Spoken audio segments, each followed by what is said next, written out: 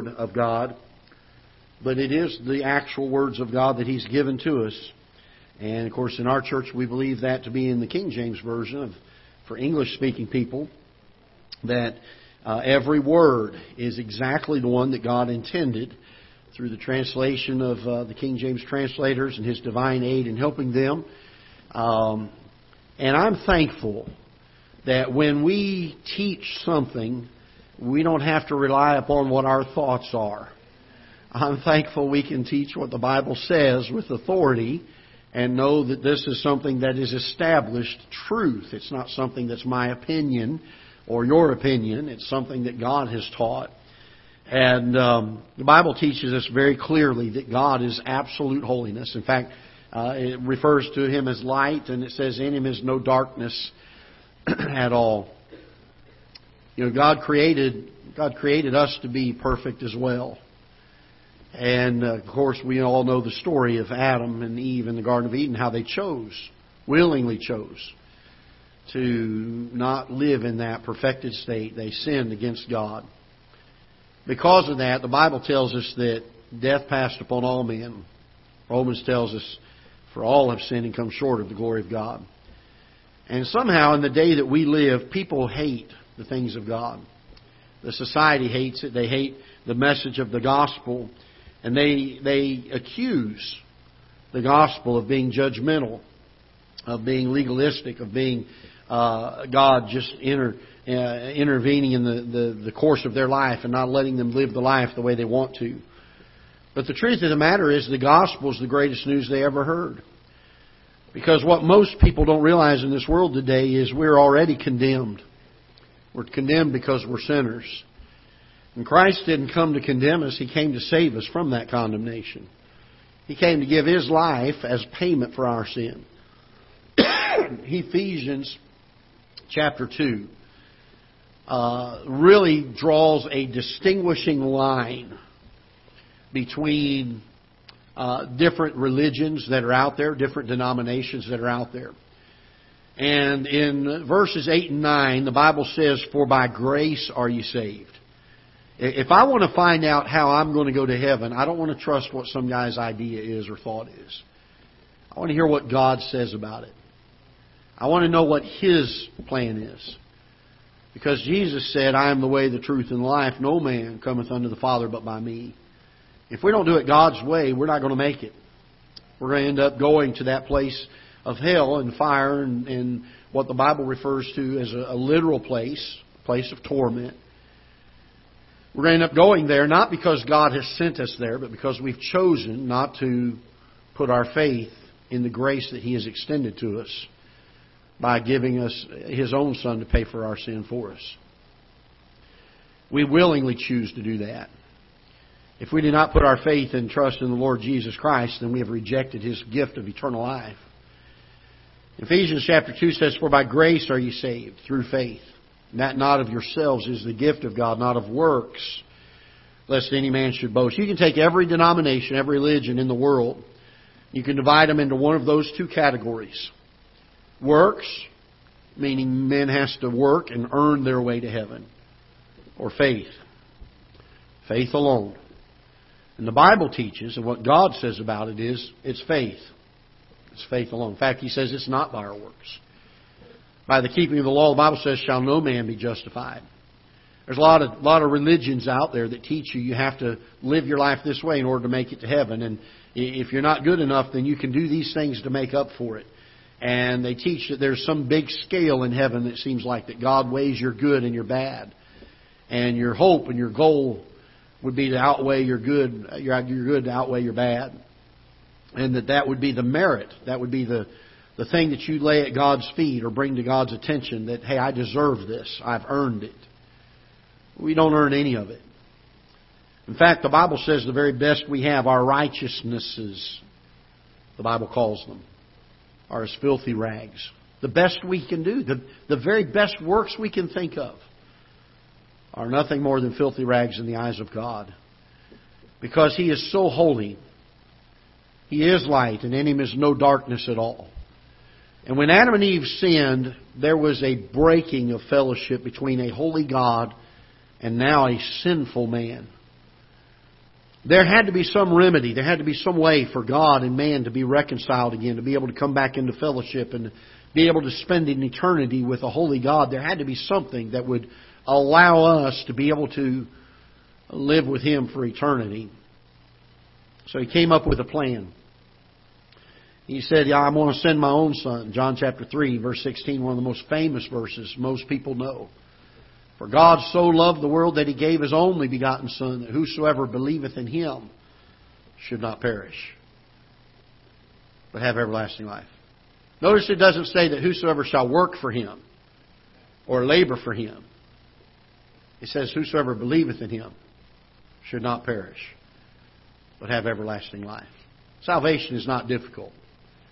Salvation is simply trusting Christ and saying, Lord, if I'm going to make it to heaven, I'm going to trust what You have done for me by dying on the cross for my sin, being buried, and raising again on the third day to pay for my sin for me so I don't have to pay for it. And He's promised to give us that freely. All we have to do is put our faith in it, to trust it. To say, yes, that's what I'm depending on to get me to heaven. It's not my works.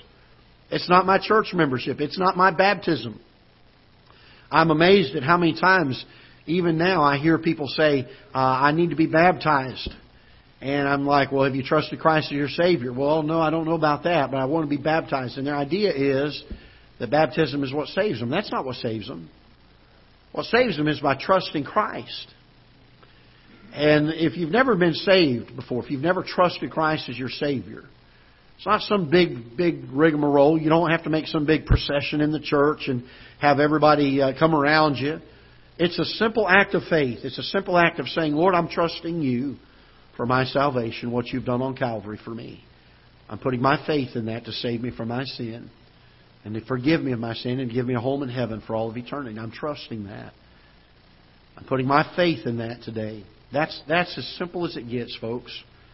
You can't get any simpler than that. If we could work our way to heaven, we would lose it by having the fact that we were so prideful of it. Our works would have to be constant in order to stay in fellowship with God. But I'm thankful that because it's dependent upon Him, that I don't have to try to remain saved either. Once I've trusted Him as my Savior, it's now in His hands. It's now up to Him for me to stay saved. I hope and pray that everybody here has trusted Christ as their Savior. It doesn't matter what denomination you call yourself. It doesn't matter what church you belong to. What matters greatly is what does the Bible say about it, and have we done it? What does God say about it? Does He tell us how to go to heaven? Quite clearly. Quite clearly He does. And it's amazing. I was talking to a friend of mine, a dear friend of mine, a few weeks ago, several weeks ago now. He was raised Catholic, still a Catholic to this day. And he was unsure of this whole thing of works versus faith. And I shared with him, I said, look, I'll even take the Catholic Bible, the one they've changed to fit their doctrine. And I did. I took his Bible. And I showed him how even in his Bible it teaches that salvation is by faith without works. Isn't that amazing? God's plan is so simple, so easy. And yet so many people are angry at God, defiant at God, as if He's the one that has brought condemnation to them. As if He's the one that is the one sending them to hell. God's never sent anyone to hell. He made every available means to keep people from going there. If we go there now, it's our choice. It's our choice, not His. In fact, if you don't believe me on that, He even tells us in the Bible. He said, I am not willing that any should perish, but that all should come to repentance. And I hope and pray that you're saved today. If you're not, that you get that matter settled. The most important thing you can do in your life is to trust Christ as your Savior. We don't have the guarantee of another moment. Not another moment. Last Thursday, I think it was, I got a text from Brother Keith. He said, Pastor, pray for me. My grandmother just passed away unexpectedly. Going through what most people would consider to be a fairly routine procedure in the hospital. And she died on the table, didn't make it off. They had no idea that morning when she went in that that was going to be her last day on earth. We don't have the guarantee that we're going to have another sunrise to view. If we're sitting here saying, well, I'll deal with those things later. I'll deal with that when I get older. I'll deal with that when I've finished my life and I've finished my career and I'm retired. I'll deal with those things later. We don't have a guarantee of another day. We must make sure that we're saved today. The Bible talks about a rich man who died without trusting Christ as his Savior, without having faith in Him. And the Bible says that he went to hell, and in hell he lifted up his eyes in torments. Real place, literal place. He said, my tongue is tormented in this flame. All he wanted for relief was a drop of water. Just one drop. He said, just even a drop would be a relief. Very real place. When he was speaking to the other man who had trusted Christ, Lazarus, and asking if he could come and bring a drop of water to him, Lazarus said, there's a great gulf fixed between us. Those of us that would go to you, we can't do that. And those of you that would come here, you can't do that. Once a man is saved, once a man dies in this life without Christ, he doesn't have another chance. There are people that teach, denominations that teach, well, once you go to die and you go to this place that's kind of a holding place until people work you out of there. No, the Bible doesn't teach that. You'll find that nowhere in Scripture. Nowhere. Your choice must be made before you die. Your eternal destination must be made in this life. Your choice must be to Christ now. And I hope and I pray that everybody here has trusted Christ as their Savior. I'm not telling you to become a Baptist. I'm not telling you to become a Methodist or a Plymouth Brethren or a Mormon or any of these other places. I'm saying you need to trust Christ as your Savior. That is the thing that must be done in this life in order to know that you're on your way to heaven. And I'll tell you this, there's a great comfort that comes from that. There's a great peace to know that you're on your way to heaven. Be able to go to sleep at night, not wonder. I remember as a young person, I was probably about I was 12 years old. I know how old I was.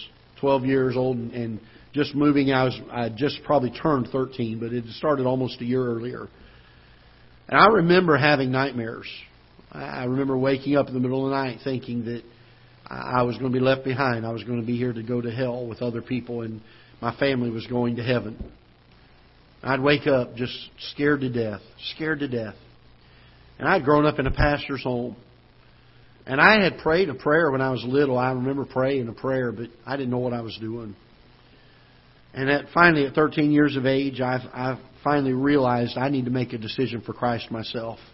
I can't depend on the fact that my mom and dad are Christians, or that I go to church all the time, or that I live a pretty decent life because mom and dad didn't let us do hardly anything to get in trouble. And I realized I had to get saved. I had to trust Christ as my Savior.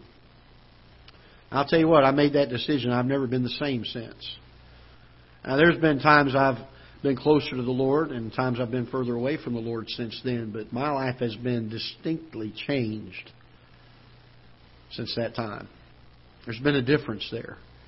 And I'm thankful that I can go to bed at night and rest easy knowing that if Christ were to return before that night is over, if I were to stop breathing in the middle of the night and be called into eternity, I can rest easy knowing I'm going to be with my Savior for the rest of eternity in heaven. And there's a great peace that comes from that. That's not our message this morning. But from time to time, I want to make sure that every person knows that it is not belonging to Ketha Heights Baptist Church that will get you to heaven. It's not going to do it. It's not having the greatest pastor, the best looking pastor in the world that's going to get you to heaven, although you have that. I don't mean to make light of it, but folks, I'm telling you, if you're trusting anything other than the Lord Jesus Christ, you're not going to make it. You're not going to make it. You must put your faith, your trust in Him, and Him alone. For by grace are you saved through faith, and that not of yourselves. It is the gift of God, not of works, lest any man should boast. Well, turn to Jeremiah chapter 8. Now that we've preached one message, we'll have another one, okay? Jeremiah chapter 8.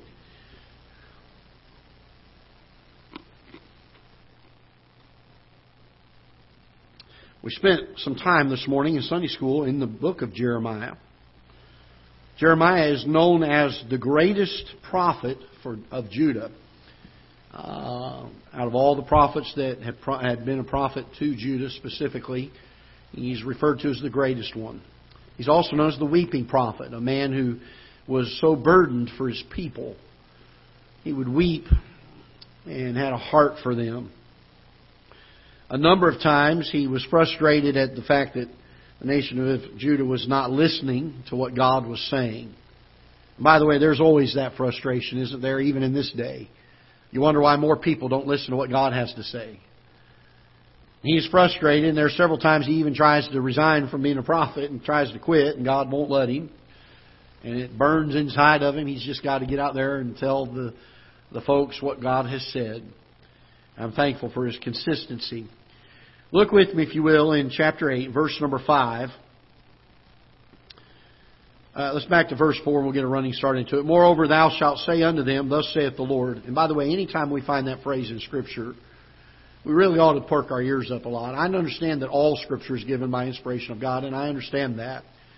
But there are times when God spoke verbally to these men and was very emphatic to make sure that the person who was listening knew that it was specifically from God. And the emphasis is placed here, not that we doubt that any of Scripture is not from God. We understand that. But He puts the emphasis here, lest we forget. Thus saith the Lord. Here's what He says. Shall they fall and not arise? Shall He turn away and not return?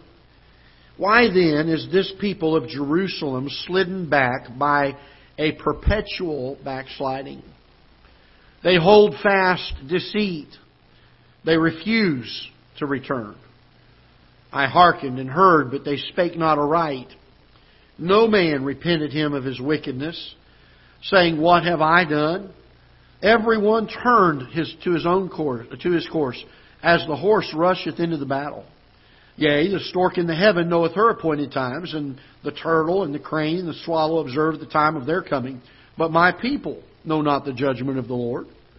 How do ye say, We are wise, and the law of the Lord is with us? Lo, certainly in vain may he it.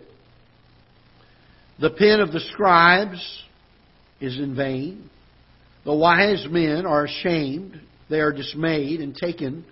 Lo, they have rejected the word of the Lord, and what wisdom is in them? Therefore will I give their wives unto others, and their fields to them that shall inherit them. For everyone from the least even unto the greatest is given to covetousness. From the prophet even unto the priest, everyone dealeth falsely. For they have healed the hurt of the daughter of my people slightly, saying, Peace, peace, when there is no peace. Father, we pray that You'll bless the message. And Lord, may we do justice to bring about the truth that is given here. And while I know and I understand that this is written to the nation of Judah, the two tribes of the southern kingdom of Israel, there is so much about Your heart in regards to this that we can learn in our day, in our age. How You deal with people. How Your heart longs for them to be obedient to You. And so, Father, help us, I pray, to rightly understand Your Word, to rightly teach it. In Jesus' name we pray. Amen. If you look with me in verse number 5, a question is asked. He says, Why then is this people of Jerusalem slidden back? There's three things that are spoken of here in verse number 5 I want us to look at very quickly. One of them is that the people of Jerusalem, and understand, at the time of this writing, there were 10 tribes that were referred to as the northern tribes, and they were separated. They were known as Israel. They kept the name of Israel. There were 2 tribes that had separated after the time of Solomon and took their own king. and known as the southern tribes, and their capital was Jerusalem. They kept the holy city and the city of Jerusalem as their capital. Excuse me. And they were referred to as the nation of Judah. And Jeremiah here is speaking primarily to Judah, although he is referring to, I believe, Israel as a whole, God's people as a whole, but is speaking primarily as a word of warning to Judah. And in verse 5, he deals with three things. He says, first of all, he says this people of Jerusalem is slidden back. Notice what he says here and the way he words this. He says, by a perpetual backsliding. This word perpetual means a continuous or a continuing down this slope of backsliding. We're not talking about the nation making a mistake or sinning once and repenting of it and having a conscience about it, but a nation that is given to backsliding, to getting away from the Lord, to drawing further away from God. There are two things that take place in each instance, both in Israel in the northern kingdom and in Judah in the southern kingdom. There are two things that cause the people to depart from the Lord. One of them is they begin to intermarry and mix with the heathen nations that are around them. They begin to become what the Bible refers to as unequally yoked together. They had people that were deniers of God, people that worshipped other idols and other gods that lived and surrounded them, and always they would fall into these traps by intermingling. They would give their sons and their daughters to intermarry with these other nations. By the way, there's a lesson to be learned in that. As God's people, we have no business pursuing those that are of the world, those that are not saved, those do not name the name of Christ as someone that we would consider to be a life's mate or a spouse. Because it always seems to be the downturn of the spiritual well-being. This nation would begin by intermixing in their marriages spiritually with people that believed in a different God. And secondly, it was not long after that the idols of the people that they had intermingled with began to creep into their households. And so idolatry would come into the nation of Israel. The nation of Israel was supposed to have only one God, were they not? In fact, that's one of the first commandments that was given. Thou shalt have no other God before me. I am the only God. I am the God of Israel. I am the God of Abraham, Isaac, and Jacob. And God had made a covenant with Israel and said, if you will obey me and you'll follow me and you'll let me be your God, He said, I will be a God unto you. I will defend you. I will be your God. I will take care of you. I'll provide for you. I'll bring blessings on you. But the nation of Israel, time and time and time again, would begin to intermix. And that always seemed to be the thing that was the catalyst that brought the idolatry into the country.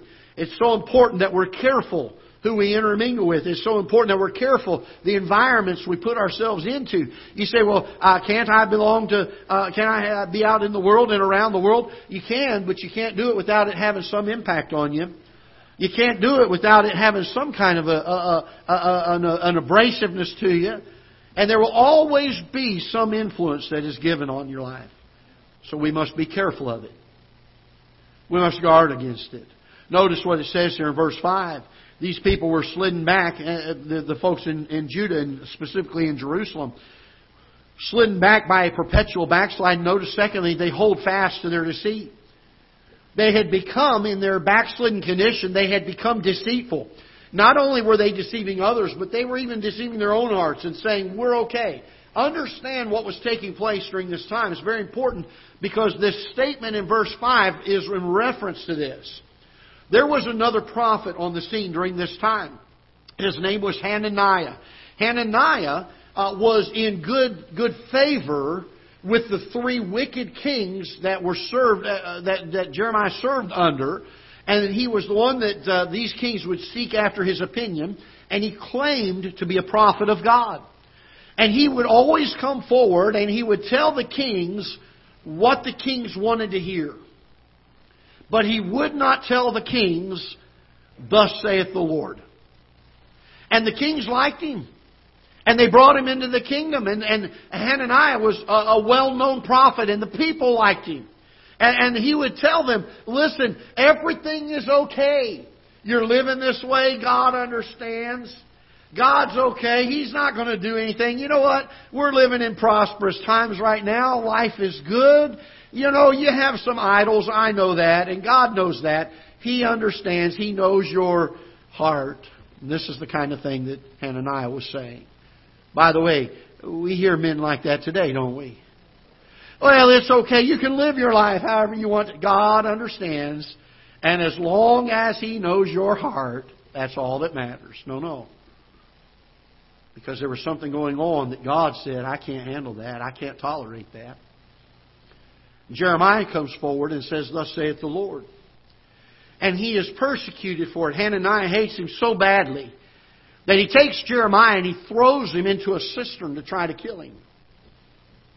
Not because Jeremiah had done something wrong, but because Jeremiah was bold enough to stand up and say, that's not what God says. This is what God says. Verse 5, he says they're backslidden in a perpetual backsliding. They're continuously going down this road. They're hearing this thing from Hananiah, that this deceitfulness, that they're deceiving not only themselves, but they're trying to smooth over their wrongdoing by saying everything's okay. God's okay with this. Obviously, the land at that time was prospering.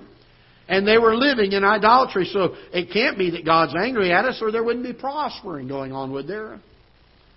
And they deceived themselves, and they deceived one another. And Hananiah was one that was responsible for this. And I want you to notice also in verse number 5, the Bible says this, they refused to return. 3 things that characterized this generation that was in Judah. They were in a perpetual mode of backsliding. They were resolved in their own deceit. We're not going to change. We believe this, and I don't care what Jeremiah says, this is what I believe. Isn't it amazing how many times we hear people say, I know what the Bible says, but here's what I believe. They're resolved in their deceit. And they refuse. They refuse. With a rebellion, with the gritting of their teeth. And while they may do it with a smile on their face and say, I'm not rebelling against God, it's just where I stand on the issue. The truth is they're refusing to repent. They're refusing to return in verse number 5. And these are the 3 things that are marking the people of God during the time of Jeremiah, who's speaking here in chapter number 8. Now, I want you to understand and notice some things that are spoken of here, where God comes to the people and He says, listen, even things of nature know that there are some things that are just understood. There are things that ought to be right. There are things they have to, that are just the course of nature. They ought to be understanding. And He said, this people doesn't even know the judgment of God. In verse number 7. So He asked the question in verse 8. And I want us to look at verse 8 very quickly here. How do you say we are wise and the law of the Lord is with us? You see, that's what Hananiah had been saying. He was saying, we have the wisdom of God. And everything is doing fine. And God is with us in our idolatry and in our undone condition of intermingling with these heathen nations that were around us. He says, God is with us during this time. And Jeremiah says, how do you say that? Notice in verse 8, he says, lo, certainly in vain made he this statement that he's making. Made he it. The pen of the scribes, the ones that are writing about this, it's in vain. Because it is not so.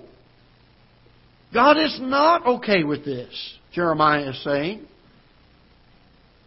The wise men are ashamed. They're dismayed and taken. Lo, they have rejected the word of the Lord. If you're in the habit of underlining in your Bible, I would encourage you to underline that phrase.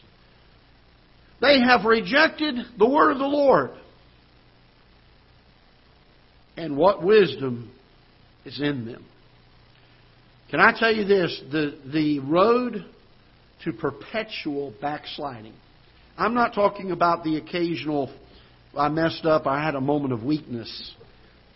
I'm talking about perpetual backsliding, living a life that is consistently, no matter what speed it is, whether rapid or slow, there is a consistent movement away from the things of God rather than toward them. It always begins with a rejection of God's Word. That's where it starts. Isn't it amazing that one of the great tactics in the last 100 years that Satan has used to get Christians and people that name the name of Christ to drift into sin and worldliness has been to defile our Scriptures. To cause men to get words of Scriptures that have been retranslated or given better translations according to what man says. And they have rejected the things that God has said. These other translations of Scripture, if you can even call them that, change what is said in them. They cause doctrine to be taught differently than our King James Bible does. And as a result, men and women, sometimes even ignorantly so, are rejecting God's Word simply because they don't hold it in their hands. They hold a counterfeit. And by the way, think all the way back to the Garden of Eden. When the serpent tempted Eve, he asked her, "Yea, hath God said?" And Eve tells him what she believed God had said. A little different than what God did say. I think Adam was at fault there perhaps, but we'll know when we get to heaven one day. And the serpent said, "Ye shall not surely die." What did he do? He allowed there to be some of God's Word, but he defiled what God actually said. He changed it and caused Eve to be deceived by it. The Word of God is rejected. The downward spiral of perpetual backsliding begins. And it's not long before the deceit, self-deceit, begins to creep in. Why? Because we do not have a sure word. We do not have an absolute authority. We do not have a rock. We do not have a truth that is unmovable that we can come back to and say, "I believe this," and it's an unshakable belief because it's on the right foundation. We've undermined the authority. And now the only authority we can have is, what do I think about it? What do I believe about it? And can I tell you this? That is no authority at all. I'll be real frank with you. If you know your heart the way that I think I know my heart, I wouldn't trust my heart as far as I could throw it. There is no authority in what I think. There's absolute authority in what God's Word says. Now I can teach a truth. Now I can be dogmatic about it. Now I can be bold about it. Now I can proclaim it to others and say, I know it to be truth because it's not mine. It's God's. And He is perfect. And He is without darkness at all. None. There's no imperfection in Him. They reject the Word of God, and it puts them on this downward spiral of backsliding, this perpetual backsliding. Causes deceit to creep into their hearts, and it's not soon before the Bible teaches that they refuse to return. Notice He asks the question, and what wisdom is in them? God says, therefore, because you've chosen this path, you've made your choice. God tells His people, He says, therefore will I give their wives unto others, their fields to them, and shall inherit them. For everyone from the least even to the greatest is given to covetousness. These people were living in prosperous times. They were being told by a false prophet, even though we are in idolatry, God is here. He's with us. He's prospering us. He's blessing us. Peace. Peace. Everything's calm. Everything's right. The rulers love to hear that. Can I tell you this? The people love to hear that. By the way, look around at our churches today. They don't teach on sin. They teach on it's okay to have worldliness. You know what? God understands. They say peace. Peace. You don't have to be under conviction. No. If the Holy Spirit convicted you, that must have been a mistake because God understands. That's what they teach today, do they not? You go to churches today, the conviction of the Holy Spirit, not only is it not felt, it's never even taught about. The fact of understanding the sinfulness and wickedness of sin and how it offends an almighty God that's holy and just. It's never even taught about in our pulpits today. And so we have churches that make people feel good. They do just like Hananiah. They come before the king and say, it's okay. You don't have to listen to that nut down the road. I mean, I know he's saying judgment's coming. God's going to judge some things. You don't have to listen to him. Look at how prosperous we're living right now. I mean, things are good, right? That's what Hananiah is saying. Notice what he says here in verse 10, and this is God's response to it. He says, I'm going to give their wives to others. I'm going to give their fields to them that shall inherit them. They're not going to labor for it. There's going to come a captivity.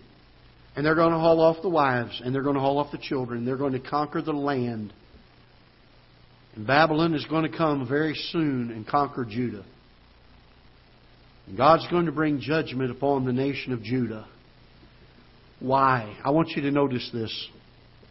And here's our message this morning. And I want you to, please don't miss it. For everyone from the least, even unto the greatest, is given to covetousness. From the prophet, even unto the priest, everyone dealeth falsely. That's a pretty strong statement from Jeremiah. I mean, he is a prophet. Can you imagine why Hananiah doesn't like him? Does it kind of click in our minds when you hear something like this from Jeremiah, which God gave to him to tell them? Does it kind of click in our minds why Hananiah so persecuted him and could not stand him?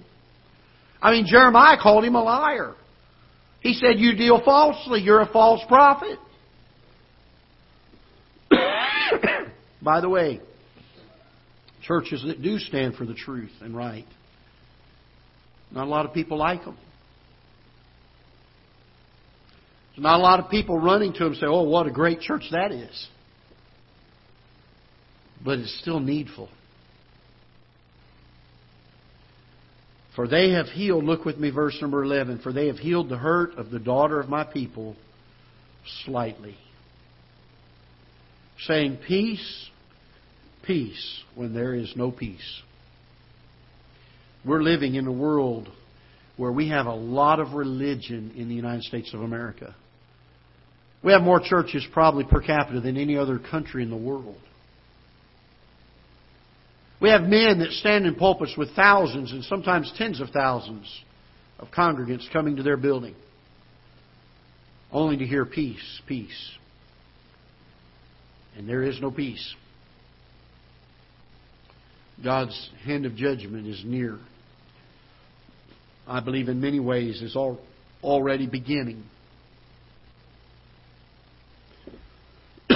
These folks that claim to be prophets, that claim to be the ones that are there to heal the hurt of the people, Jeremiah said, you've healed them slightly. Peace, peace, when there is no peace. Notice verse 12, it says, were they ashamed when they had committed abomination? Nay. There was no embarrassment of it. They had become so cold and calloused in the conviction of the Holy Spirit of God upon their lives to live holy and clean and righteous that they were not even ashamed when they did wrong.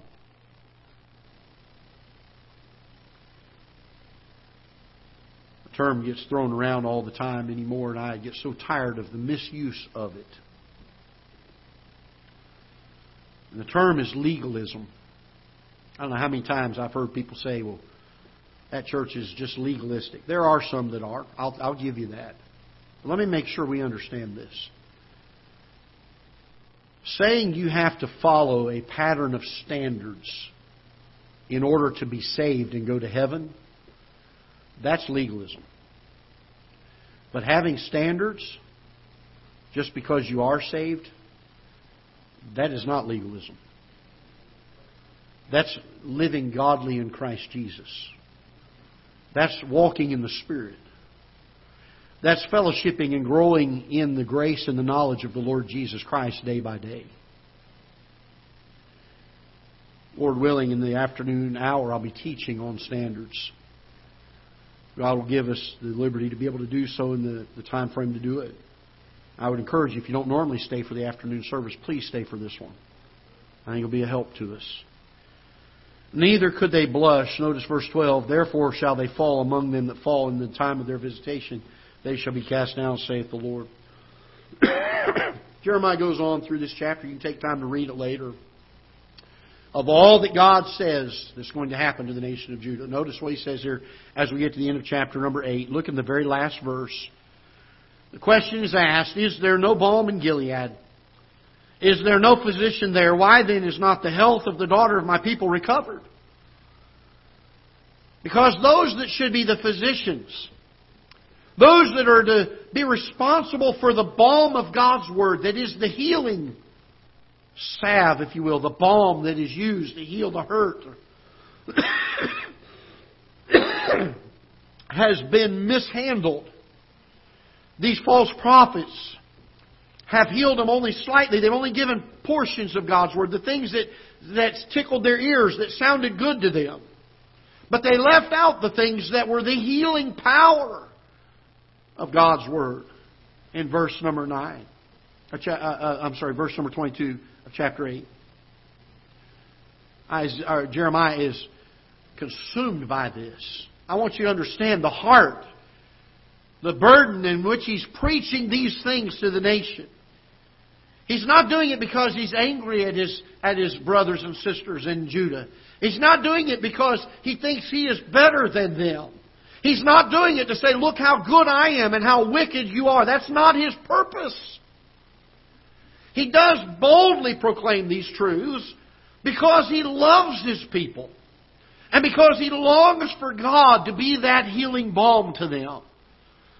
He gets to chapter 9 and he says, oh, that my head were waters and mine eyes fountains of tears, that I might weep day and night for the slain of the daughter of my people. This isn't the sound of a man who's vindictive, who's mad, who's judgmental of his people. It sounds like a man who knows the truth of God, who knows the coming judgment of God on the wickedness of His people. And he's wondering why they won't listen. And he's brokenhearted over it. He's proclaiming it as loudly, as boldly, and as often as he can. He says, oh, that I had in the wilderness a lodging place of wayfaring men, that I might leave my people and go from them, for they be all adulterers, an assembly of treacherous men.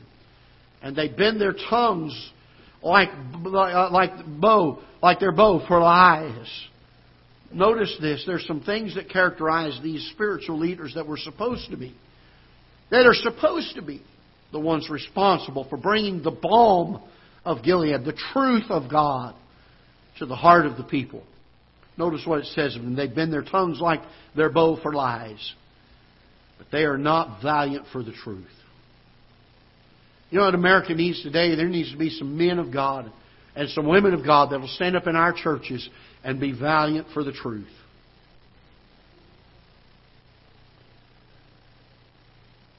Notice it says this, for they proceed from evil to evil. And I believe this is probably one of the most condemning statements of Scripture regarding a religious leader, a man who claimed to be a prophet, a man who claimed to be the one responsible to have the healing balm of God's Word at their disposal. And it says this about them in verse number 3. And they know not me, saith the Lord. I think there are men in pulpits today. I believe this. I believe there are many of them that know not the Lord. And they stand in the pulpits and they please the ears of the people by saying peace. Peace. It's okay to live the way you're living. Our society has become accepting of these wickednesses and these sins. We need to follow along as our church.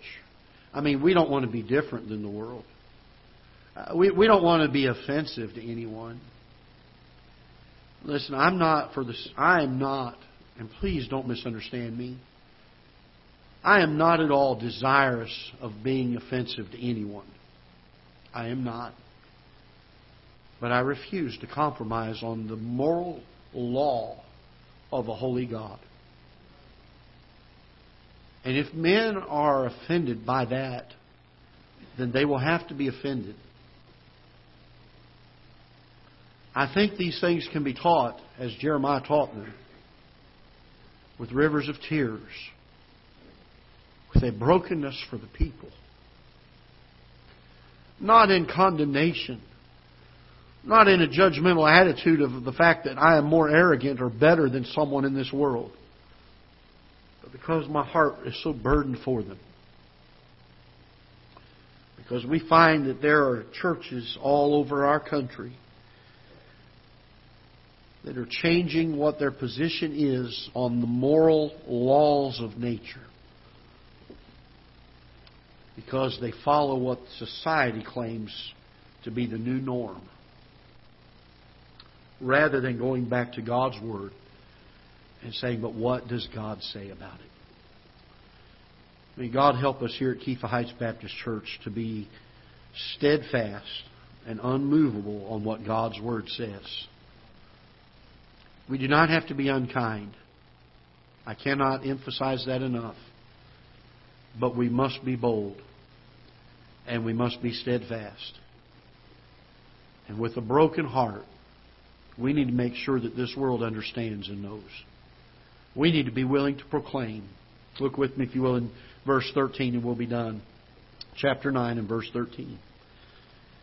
And the Lord saith, because they have forsaken my law, which I set before them, and have not obeyed my voice, neither walked therein, but have walked after the imagination of their own heart, and after Balaam, which their fathers taught them. Therefore, thus saith the Lord of hosts, the God of Israel, behold, I will feed them, even this people, with wormwood, give them water of gall to drink.